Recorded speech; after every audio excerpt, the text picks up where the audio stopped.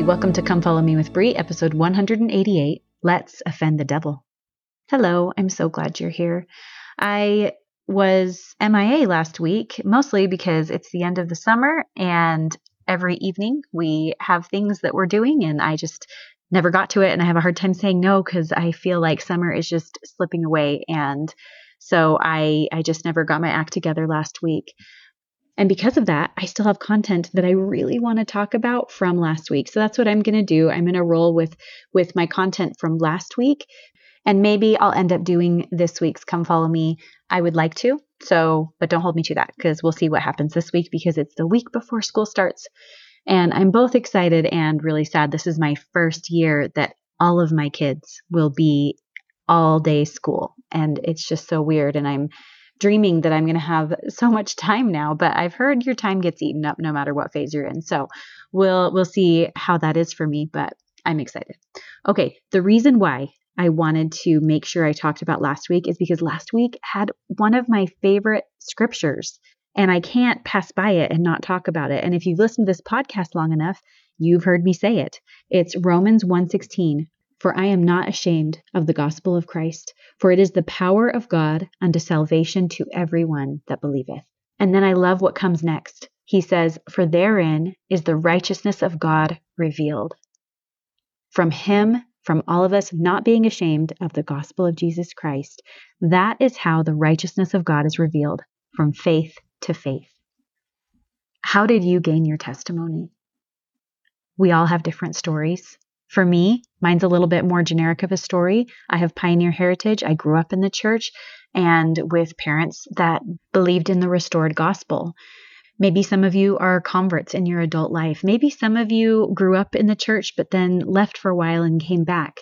I could go through an infinite different situations or ways that you made it to the restored gospel. But no matter what your story is, your story was, as Paul said, from faith to faith. For therein is the righteousness of God revealed from faith to faith. Your faith started with somebody else's faith, whether that is a parent, a family member, a friend, or maybe you just picked up the Book of Mormon or the Bible at some point and started reading. The people in the scriptures are real people. And the only reason we have their words is because they were not ashamed of the gospel of Christ and were willing to talk and record their thoughts and feelings and letters like we're reading here. All of our faith came because somebody else had faith. Because somebody else had faith and because they were not ashamed to share it. The most loving thing that we can do in our life is to make sure that we wear our faith on our sleeve. That doesn't mean cramming down our testimonies down people's throats at all hours of the day, but it means living the gospel. It means never being willing to say things that you don't believe just for the sake of comfort or social convenience. It means continuing to bear your testimony and teach your children, your teenagers who think church is lame, continuing to teach that, to share that, even when that's not what they want to do. And yes, ultimately it means bearing your testimony, talking about the gospel, being willing to open your mouth when you are prompted to do so. Now, in this chapter, Paul then goes on to talk about the spiritual condition of the people. And it's so interesting to read his description of the people because it could just as easily describe our day. I think sometimes we're so advanced as a civilization. We have so much technology, so much knowledge that these people didn't have that sometimes we feel a little above, maybe like they might fall into traps that we won't fall into because we know so much now. We have access to so much. But I think actually the reverse is true sometimes. We have access to so much that it gets us into more trouble. I'm going to start in verse 20 of Romans chapter 1. He says, for the invisible things of him, meaning God, from the creation of the world are clearly seen. Don't you see that in the world around you? That the invisible acts, works, power of God, those things that we can't actually physically see God doing, and yet how clearly are those things seen? How clearly do you see God in the world? Continuing, For the invisible things of him from the creation of the world are clearly seen, being understood by the things that are made, I take that to mean us, even his eternal power and Godhead, so that they are without excuse. Isn't that cool to think that our God is so merciful and so grand and so intertwined in our lives, in the world, in what's happening around us, just in nature, let alone talking about the restoration of the gospel and the amazing organization that the church has turned into because of him, let alone talking about our own individual lives and the miracles that we see that are unmistakably from divinity. He is there. He is everywhere and in all things. And yet, isn't it interesting to notice that some see it and some don't? And that's what Paul talks about next. In verse 21, he says, because that when they know God, they glorified him not as God, neither were thankful. Sometimes I think people call God science. They're not acknowledging God in the process of science, in the discoveries of science, but they still worship science. Because when they knew God, they glorified him not as God, neither were thankful, but became vain in their imaginations, and their foolish heart was darkened. Professing themselves to be wise, they became fools. Have you ever done that in your life? Profess yourself to be wise, and because you're so caught up in your own greatness, in your own wisdom, that you become a fool? That's everywhere, all around us. And changed the glory of the uncorruptible God into an image made like to a corruptible man, and to birds and four-footed beasts and creeping things. I think in our day, those idols, those gods that we created in the image of man, they are obviously, at least in the part of the world that I live in, less like a golden calf. And I mean, to me, it's more like we're worshiping ourselves, what we want, what we decide is true, which is a pretty unstable way to build a society. So what happens when that happens, when men start worshiping God but not God? And actually, just as I said that, I had a thought that I'm thinking about the Roman gods, for instance. And I don't have off the top of my head their names, but they had gods that were in charge of different areas of nature, like the god of fertility. Instead of seeing the actual really obvious God in that process, they make a fake one to represent the process that God is letting them clearly see. So what happens when that happens? Verse 24, wherefore God also gave them up to uncleanness through the lusts of their own hearts, to dishonor their own bodies between themselves. What does the phrase, God also gave them up? I don't think that means that God gave up on them, but God honors agency to such a degree that he gives us over to ourselves. And as we're given over to ourselves, we can give ourselves either back to God or we can give ourselves to Satan. Verse 25, who changed the truth of God, so the people, who changed the truth of God into a lie, and worshipped and served the creature more than the Creator, who is blessed forever. Amen. That describes our world incredibly accurately. Who changed the truth of God into a lie, and worshipped and served the creature more than the Creator. To me, that is what this self-love movement is. It is self-worship. Now, of course, I certainly believe that we should love ourselves, that we should treat ourselves well and kindly. But it can be taken too far. It can be taken to where we are our own gods, where we put ourselves, our own wisdom, our own truth above God's truth. Verse 26, for this cause God gave them up unto vile affections. There that is again, gave them up. He honored their agency. For even their women did change the natural use into that which is against nature. This is speaking of homosexuality. And likewise also men, leaving the natural use of women, burned in their lust toward one another, men with men, working that which is unseemly, and receiving in themselves that recompense of their error which was meet. Okay, and I love this next part. And even as they did not like to retain God in their knowledge. Isn't that an interesting choice of words? They did not like to retain God in their knowledge. It was a choice to turn away from that. God gave them over to a reprobate mind. That means unprincipled mind. To do those things which are not convenient. And what he says next is just a long list of descriptions of those who have chosen to leave God. Verse 29, being filled with all unrighteousness, fornication, wickedness, covetousness, maliciousness, full of envy, murder, debate, deceit, malignity, whisperers, backbiters, haters of God, despiteful, proud, boasters, inventors of evil things, disobedient to parents, without understanding, covenant breakers, without natural affection, implacable, unmerciful, who knowing the judgment of God, that which they commit of such things are worthy of death, not only do the same, but have pleasure in them that do them. Now, in that last verse, it says that they which commit such things are worthy of death. I think that's more cultural, and that is actually what some of the punishment for those things were at the time, but obviously not applicable today. But what's interesting to talk about in that verse is not only do the same, so people not only do the same, these sins that he's referring to, but have pleasure in them that do them. And down in the footnote for the word pleasure, it says, approve of them, sympathize with them.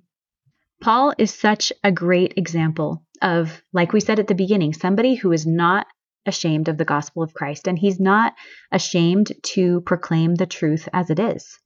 And he points out at the very end that it is sinful, it is not good, it is turning your back on God to have pleasure in them that commit those sins. And it might even especially be a sin that you're committing yourself, because then you feel a little justified because other people are doing it too, right?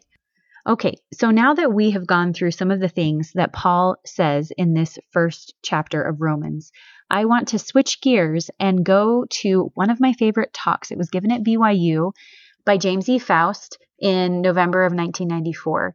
And honestly, just the title itself is one of the reasons that it is my favorite talk. And I've talked about it before in a different episode, but not very thoroughly.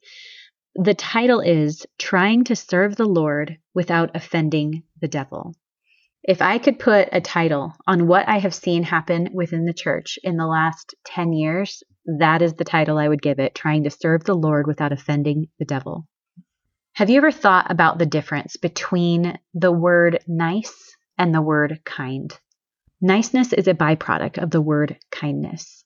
Niceness comes from a desire to not upset anyone, to make sure that people are comfortable and that they don't feel like you have any ill will toward them. Niceness is not wanting to hurt someone's feelings and being willing to sometimes sacrifice the truth in order to make sure you don't hurt that person's feelings. Now, I am all for that sometimes. There are certainly times where that is appropriate, and it's not important that you tell the entire whole truth, because sometimes that would hurt people's feelings and it would serve no purpose. If you look at the definition of the word nice, it is pleasant, agreeable. Nice is a very surface level description of a person, of a behavior. What is kind? If you just look at the definition, it is having or showing a friendly, generous, and considerate nature. Already we've got a little bit more depth to that definition. What does it mean to be generous to people? And what does it mean to be considerate to people? I think it means that you have their actual best interests at heart. It's more than just pleasantries. It's more than just seeking to temporarily make sure that they have good feelings in that moment. It's thinking long-term about that person. You are kind to them because you want the best for them. And what's the best for people? We talked about it at the beginning. For therein is the righteousness of God revealed from faith to faith, by not being ashamed of the gospel of Jesus Christ. It is never kind to keep people from God. It is never kind to help Satan in deluding them that something that is wrong is right.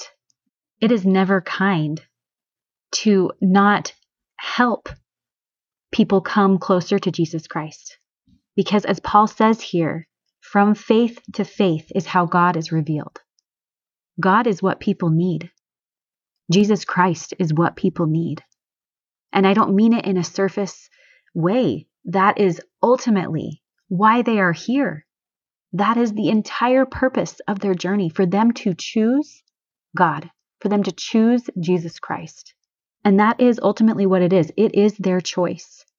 But I do not want to get to the end of my life and realize that my lack of courage was a stumbling block for someone. That if I had been more courageous, that if I had worn the gospel on my sleeve, if I had not let niceness defeat kindness, that if I had refused to deny truth by either omission or commission, that perhaps my faith could have been the tipping point for someone else's faith. That is the ultimate kindness, to make sure that you are helping God in His work and His glory in bringing to pass the immortality and eternal life of man. Now, I'm also a firm believer that if you fail in your job, it doesn't mean that everything possible isn't going to be done for every single person. And so it will never be your fault that someone didn't make it back. It will always and forever go back to their choice, and God will always make it fair for them, that choice. But one of your choices is to choose to be a part of that, to be an instrument in God's hands.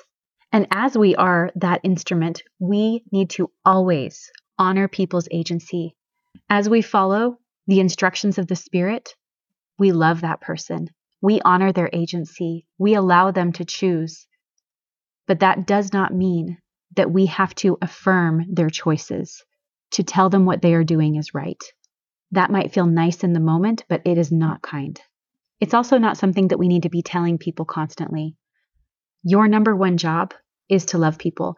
And that definition, love, has gotten all kinds of mixed up, where people think the definition of love is that you have to tell people that they can live their truth and their truth is right, even if it's inconsistent with God. But that is a false definition. You can love that person and disagree with what they are doing. You can love yourself and disagree with what you're doing. God can love you and disagree with what you're doing.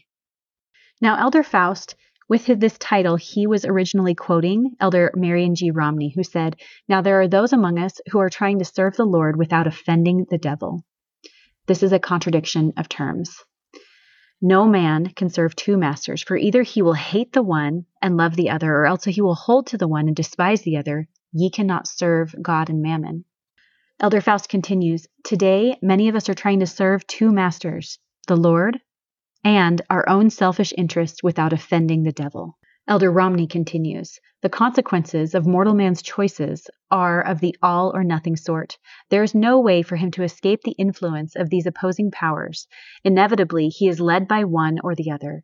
His God-given free agency gives him the power and option to choose, but choose he must. Nor can he serve both of them at the same time, for as Jesus said, no man can serve two masters."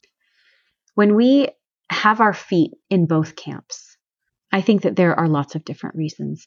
Reasons that I think of, for one, for me, is sometimes I'm trying to justify my own sin. Maybe I'm committing the same sin. And so when I'm looking at other people, I'm justifying it because I know I do it too. Or maybe I'm not even looking at other people. Maybe I'm just looking at myself and justifying.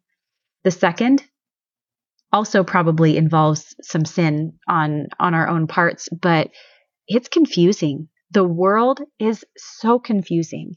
And if we aren't so close to the Holy Ghost, we're not going to know what is up and what is down.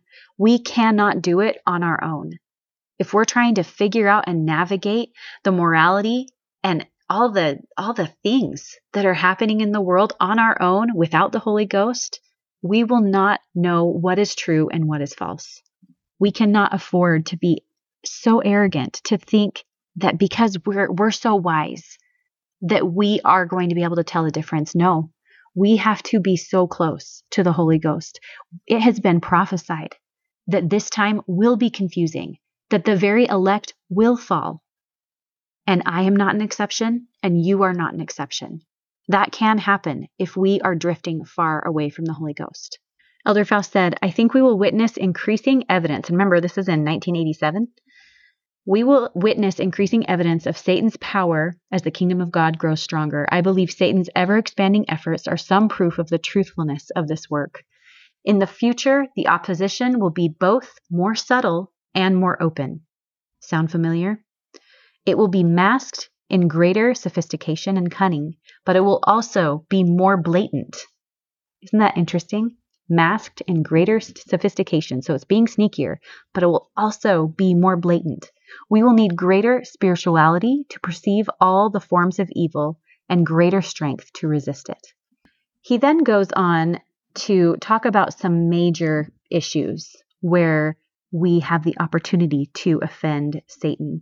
And he talks about this beautiful story about Mother Teresa at a prayer breakfast in Washington, D.C.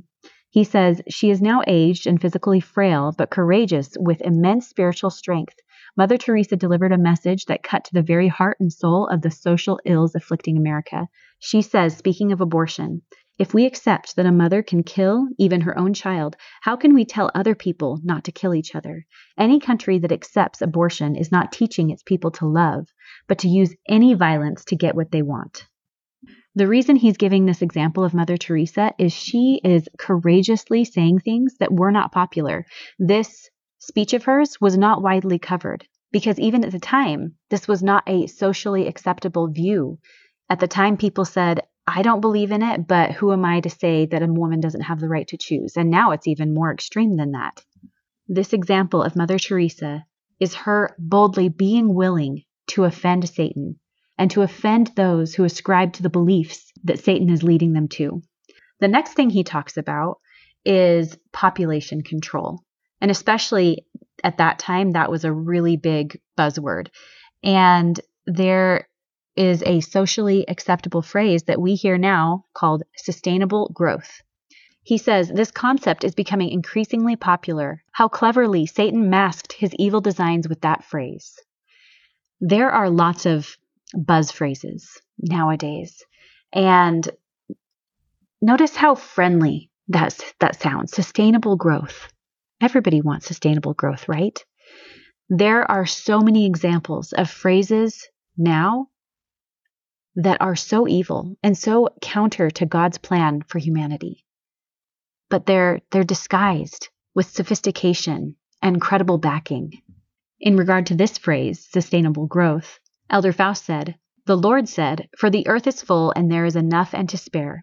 That settles the issue for me. It should settle the issue for all of us. The Lord has spoken." There are so many things that could be applied to. The Lord has spoken on so many topics, and that settles the issue. He next goes into homosexual relations.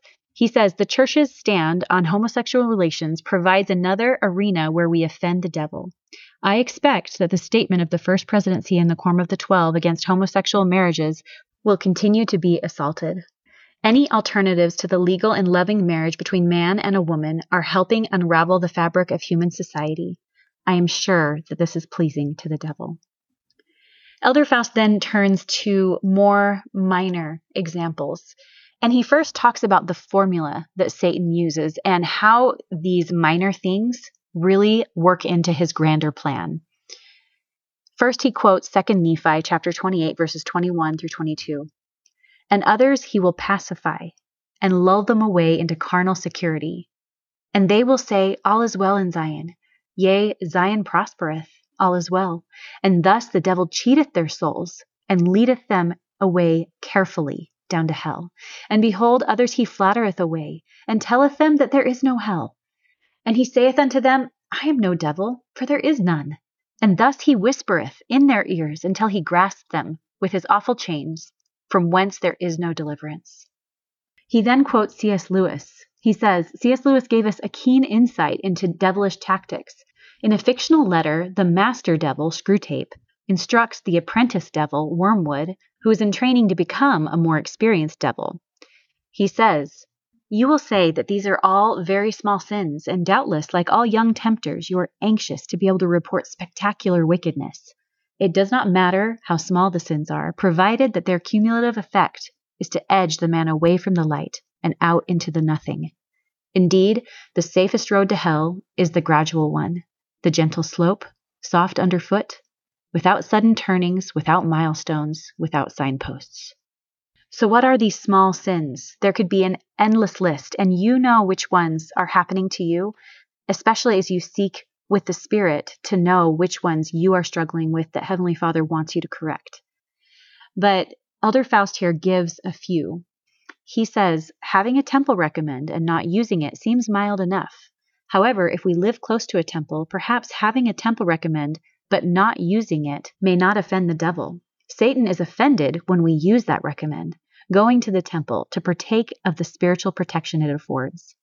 As President Brigham Young once said about the building of temples, there are saints who say, I do not like to do it, for we never began to build a temple without the bells of hell beginning to ring. His answer was, I want to hear them ring again. All the tribes of hell will be on the move if we uncover the walls of this temple. I love that attitude. I love the thought of me thinking, what is the way that I can really fight against the devil, that I can offend him, that I can do the opposite of what he would want me to do? We're often thinking of, of course, probably the best way to think of it is like, what does the Lord want me to do? Or what does Satan want me to do that I shouldn't do? But it's kind of a mental shift to think about, what is the opposite of what Satan would want me to do with my time today? Okay, so next, he says, I wonder how much we offend Satan if the proclamation of our faith is limited only to the great humanitarian work of this church throughout the world, or to our beautiful buildings, or this great university, marvelous as these activities are.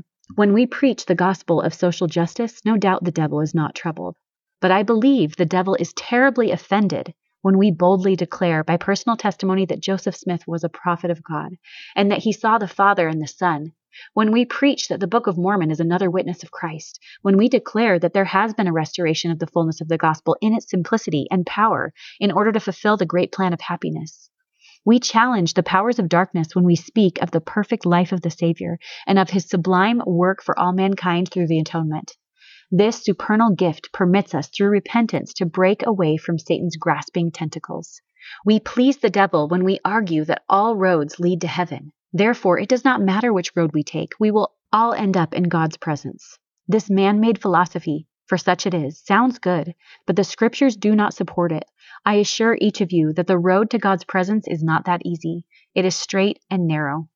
Now, all of that can sound scary. It can sound as though it's too hard, that it makes us feel like we're so inadequate and we'll never make it. But Elder Faust continues, he says, we need not become paralyzed with fear of Satan's power. He can have no power over us unless we permit it. He really is a coward, and if we stand firm, he will retreat. Joseph Smith said, all beings who have bodies have power over those who do not. The devil has no power over us, only as we permit him. The moment we revolt at anything which comes from God, the devil takes power. So how do we make sure that we have power over Satan? How do we make sure that we choose that? Elder Faust quoted Elder John Longden saying, Satan selects his disciples when they are idle. Jesus selected his when they were busy at their work, either mending their nets or casting them into the sea. We need to be hard at work. Not hard in the sense that we're making ourselves miserable, but hard in the sense that we are dedicated. We are dedicating our lives to the Father, to his plan, to his church. As we are idle and lazy, we are vulnerable. But as we work hard, as we love the gospel, as we love the Savior, and as we show that through our actions, we are not vulnerable. We have great power. Elder Faust says, I testify that there are forces that will save us from the ever-increasing lying, disorder, violence, chaos, destruction, misery, and deceit that are upon the earth. So this is our solution. Those saving forces are the everlasting principles, covenants, and ordinances of the eternal gospel of the Lord Jesus Christ. These same principles, covenants, and ordinances are coupled with the rights and powers of the priesthood of Almighty God. We of this church are the possessors and custodians of these commanding powers that can and do roll back much of the power of Satan on the earth. We believe that we hold these mighty forces in trust for all who have died, for all who are now living, and for all the yet unborn. I pray that we will dedicate our lives to serving the Lord and not worry about offending the devil. So that's my challenge to us today. Dedicate our lives to serving the Lord and not worry about offending the devil. Really do some self-analysis. Where are the areas where you are worried about offending the devil, about offending people who have bought into the lies that the devil has presented to them? Where are you shying away from the truth as it has been revealed because of something that's in your own heart, because of a sin that you are clinging to, that you want to feel justified in? Let's end by reading the scripture that we started with. For I am not ashamed of the gospel of Christ, for it is the power of God unto salvation to every one that believeth. The gospel of Jesus Christ is the power that you need in order to be able to do this. And as you do it, Paul says, for therein, as you are not ashamed of the gospel of Jesus Christ, is the righteousness of God revealed from faith to faith. So my challenge to myself this week is, as I go about making sure that my faith has the possibility of reaching someone else, that possibility coming from me making sure that it shows. If I hide it, it's not going to touch anyone else. It's not going to change me. So my goal is to make sure, and I sure hope, that I offend the devil as much as possible. And I say these things in the name of Jesus Christ. Amen.